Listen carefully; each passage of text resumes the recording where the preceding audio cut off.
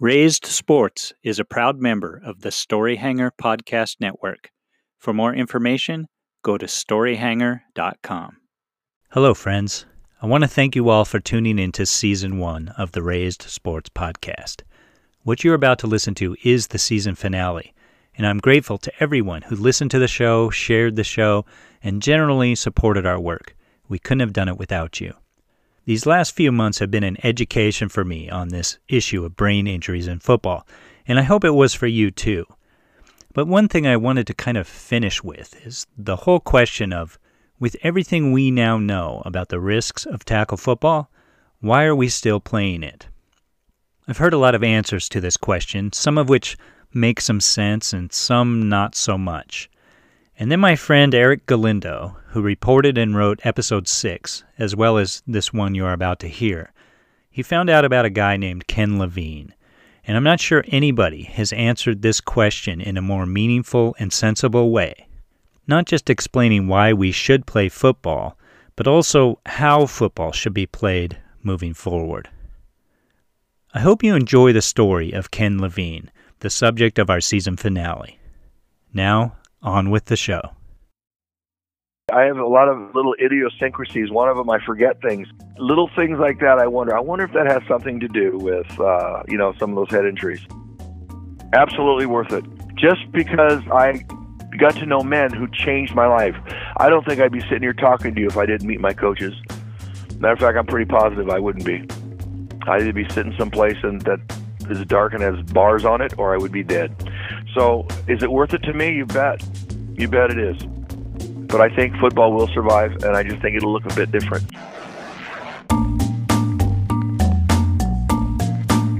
For decades now, football has been America's favorite sport. We love its athleticism, its speed, its grace, and if we're being honest, we also love its violence and its brutality. He hasn't moved since he took that hit. Players are modern-day gladiators, sacrificing their bodies for every yard of Coliseum turf. Once again, a violent collision. This one's head-to-head. They get dinged up, they get their bells rung, and then they shake it off and get back out there, all for our entertainment.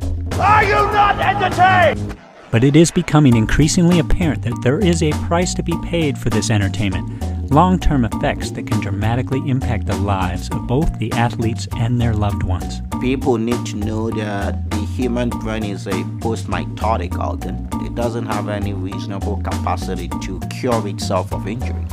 Welcome to Season 1 of the Raised Sports Podcast, in which we'll tackle the issue of concussions and CTE, brain trauma in the sport of football. He took a vicious hit. He's still down, hasn't moved. What does it all mean for the health of the athletes, these modern-day gladiators? I don't know how you take this out of the game of football. I don't know if there's anything you can do. And how will our growing knowledge of the issue impact the future of the sport itself? In the long run, is it all worth it? Atwater just killed Randy Hilliard. Episode 9, Why We Play.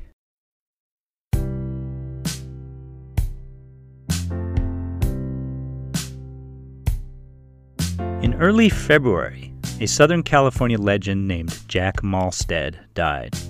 He was a high school football coach, but he might as well have been a general of sorts. At least that's the feeling you get when you talk to some of his former players. His death made all the local papers, where former players and assistant coaches shared remembrances of Coach Jack, using words like loyalty, discipline, hardcore, strategy, technique. He was a mentor, a father figure. In one story, he taught a guy how to fish. His funeral, labeled a celebration of a life, was just that. His former acolytes came from all over to pay tribute and remember the man. Coach Jack led hundreds of young men to the promised land, winning 16 league championships in the process. But he also saved kids from going down the wrong path, the path to prison, or worse, by putting them instead on the football path. One of those acolytes is Ken Levine. Yeah, it is a lot of football. Total 27 years coaching football gave me opportunities to meet people, meet kids, and work with them in very unique ways. I mean, I can tell you stories that I guarantee will show that we all learned some very strong, core values that changed our lives. Like Coach Jack, Ken Levine has dedicated his life to football. Levine is a unique guy, and you'll hear his side of the story. But Coach Levine is helping us answer this big question that's been on our minds all season. Given everything we know about the risks of CTE and other brain health issues that are a byproduct of football, why would anyone choose to play the game? Well, maybe the answer is that because for some, it's the best option. Levine is a coach and a father who understands the safety problems with football, but he still believes in its power to keep kids off the streets and out of trouble. Tell you what, my closest friends in the world are my former teammates. There are guys that I played with. How long did I graduate? I mean, I graduated 72, 82, 92, 2002, 45 years, over 45, 47 years ago. And those guys, our wives, we still go out to dinner together. We still get together at Christmas. We still go on little vacations from here and there. Those are the closest friends in my life. And to have that closeness and that bond, football is a very unique sport. It's a sport of kind of quasi-combat. It's a demanding and a unique sport. And I think all sports give people an opportunity to bond, but I think especially that one. So I think, is it worth it? Yes, absolutely. Levine's feelings are nuanced, and he's not alone. Take, for instance, Jamal Lewis, a former NFL Offensive Player of the Year, Super Bowl champion, and a battering ram of a running back. Lewis recently told Bleacher Report that he is facing serious health problems in his future due to his football career. But he also said he wouldn't change a thing because it got him out of a rough neighborhood. And here's what he told Bleacher Report. Quote, "Hell, where I grew up, you take a lot of risk. You risk your kid going out hanging with the wrong crowd, selling drugs. You risk your kid hanging out with the wrong crowd, getting killed. You risk your kid hanging out with the wrong crowd, joining a gang. So which one are you going to take? I'll take football any day out of all of that." End quote. Another guy with some interesting thoughts is TV and radio personality Marcellus Wiley, who says he grew up having to worry about Los Angeles gangs seeing him wear the wrong color. Football helped Wiley find a path to the Ivy League, where he earned a degree at Columbia before embarking on a 10-year NFL career. And Wiley absolutely loves football, but he also told Podcast One Sports Now that he wouldn't let his kids play until high school, and even then, only if they were actually serious about it. My son will not play tackle football into the high school years. If he's a freshman in high school and he wants to sit down and have a real talk about the rigors of the game, the real underbelly of the game, the truth, the ugly truth, yeah. If he wants to have that conversation and understand that commitment, then I will allow him to play football, because I would never tell anyone what they can't do.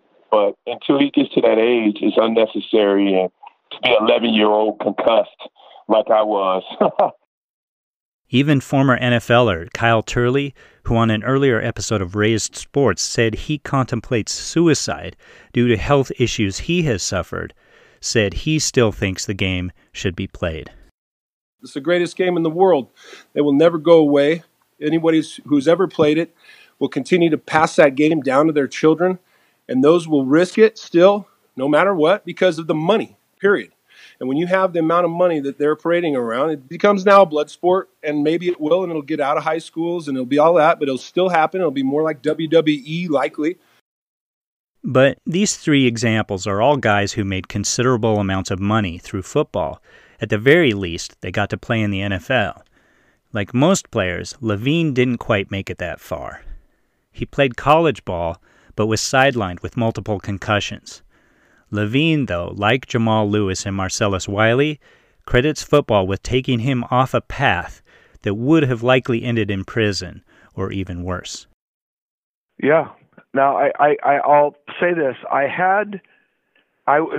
School wasn't necessarily all that hard for me. I could do well, but I was disinterested and distracted a lot of the time. I had an older brother, 7 years older, who was a very, very, very bad lifestyle with some other guys. I grew up in an area where it wasn't a ghetto, but it was a situation where there were a lot of guys in my neighborhood who were doing some bad things. And I started going with those guys and doing some of those bad things, and I would vacillate between doing the right thing and the wrong thing until I had certain men. Dick Torres was my junior high school coach, and he helped kind of straighten me out in a time that I needed to be. Well, just when I started to fall out, I was falling off the path again. Jack Molstead, who we just laid to rest this last Sunday, God bless him, was the man who really straightened me out and redirected my life. And he just gave me some goals, and he gave me direction, and he gave me a compass. Hello friends, Bob Harkins taking a moment to tell you once again about our friends at Cool Fire Studios, a wonderful graphic design, printing, and art studio. If you need a t-shirt, you need a business card made up, you need posters, whatever, anything to make a splash, Cool Fire Studios artists can make something special just for you. And we're not talking about slapping logos on t-shirts. That's too easy. We're talking about really cool and unique artwork, which you can see a great example of by taking a look at our official Raised Sports t-shirts over on the website. So check out Cool Fire Studios. That's cool with a K. coolfirestudios.com.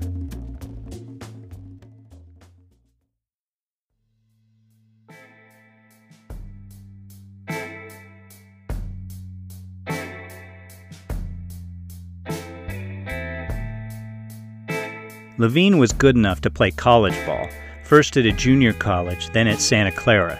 But like many people we talked to this season, head injuries would derail his playing career.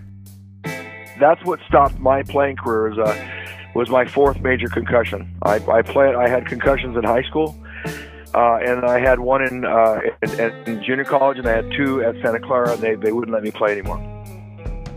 4 major concussions, each coming in a different manner. First, there was when he wanted to use an old helmet that one of the local stars had left behind. That was in the day of the old suspension helmets. So I remember getting that concussion and having a headache for like 2 or 3 weeks. It was brutal. And I sat out about 3 or 4 weeks, tried to come back, and I was never the same. But I recovered the next year and everything was fine. Then there was the one he got in a car accident, shortly after he had recovered from another one that he'd received during a practice. They weren't going to let me play that year, and I coached that year hoping to play again, but when we went home for winter break, my roommate and I, we got in a car wreck and my head hit the windshield. He made a big deal of it, and he was a fellow player, and so I said, there's no chance for me to play. They're not going to let me play here, so that's why I left. And then came the one that ended his career, coming in a most innocuous way, just going about practice. The last concussion was a tackling drill. We were having a practice in spring practice, and I was playing defense, was playing some nose guard, and we were at the time, and we were doing a tackling drill. We had a big fullback from San Diego, and it was an angle tackle. And all I remember is tracking and extending the arm as I taught. Pretty decent forward tackle, but I must have been hit wrong, and I didn't hit him with my head, but it I guess when my head hit the ground or something, I don't know, I guess I was out for a minute or two, and that concerned them. Levine, in that typical football mold, said he didn't want to stop playing. But again, and this is key to the whole thing, it was the coaching staff that saved him from himself and from possible catastrophe. This whole idea of a concussion at that point in my mind, being kind of a young guy who really was driven, there was no evidence that something was really wrong with me, and so that bothered me. It bothered me that I was playing and maybe I could just get over it. You know what I mean? I was telling myself, maybe just get over it. Maybe if I take enough, aspirin or something for my headaches, or maybe if I do this or that. But it didn't. It didn't happen. So the awareness level was so much less than it is now. There was concern by the coaches. For me as a player, there was not that awareness. To be honest with me, I felt guilty that I couldn't play because there was no bone sticking out of my leg. There was no blood. You know what I mean? I've always been lucky to have very good coaches who cared, not users and abusers. I had good people, and they always cared.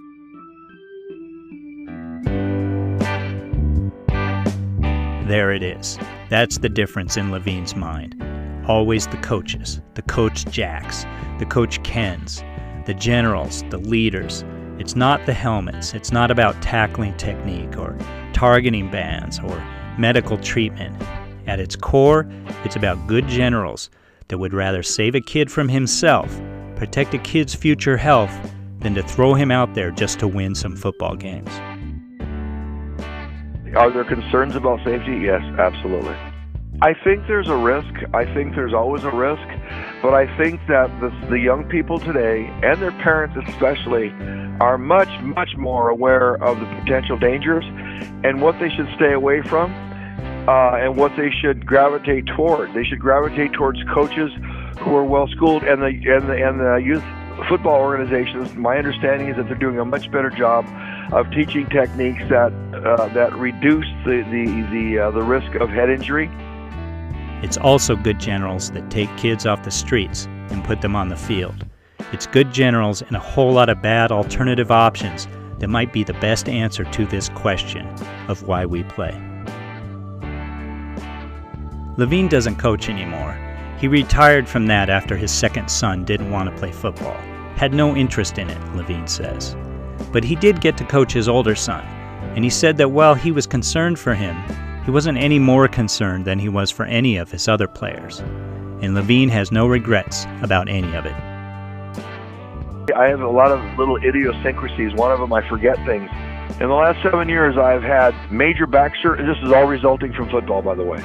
I just never dealt with it before. I have had, in the last 6-7 years, I've had major back surgery. I've had ankle reconstruction. My ankle was actually, my heel was sawed off and bolted on a different angle, and all kinds of work done on my leg. And I've had a hip replacement. And there's days that I don't feel as good as other days. There's some pain. Would I change it? Would I not play football? Not a chance. I would give it all. I would do it all over again because it was that valuable to me. Just because I got to know men who changed my life. I don't think I'd be sitting here talking to you if I didn't meet my coaches. Matter of fact, I'm pretty positive I wouldn't be. I'd either be sitting someplace that is dark and has bars on it, or I would be dead. We should note here that we reached out to Pop Warner headquarters for this episode, and they did not return a request for comment. But we do know that participation has been on a downward trend. And last year, a report by the National Federation of State High School Associations came out showing that high school football enrollment has declined 6.6% in the last decade. With the numbers of youth and high school football on the decline and all levels of the sport facing concussion-related lawsuits and other problems, the question may not be why we play, but will we play? Levine thinks we will because, while he admits he is not an expert in any other sport, he does believe football is special. He just thinks the sport needs to be made safer and that coaches need to make sure that they put the players first. Football will survive, and I just think it'll look a bit different. Is it worth it to me? You bet. You bet it is. And is it worth it to other kids? You bet it is, because they can learn some life lessons. But but like anything else, we have to evolve. We have to use technology, and we have to use our common sense and make the game better.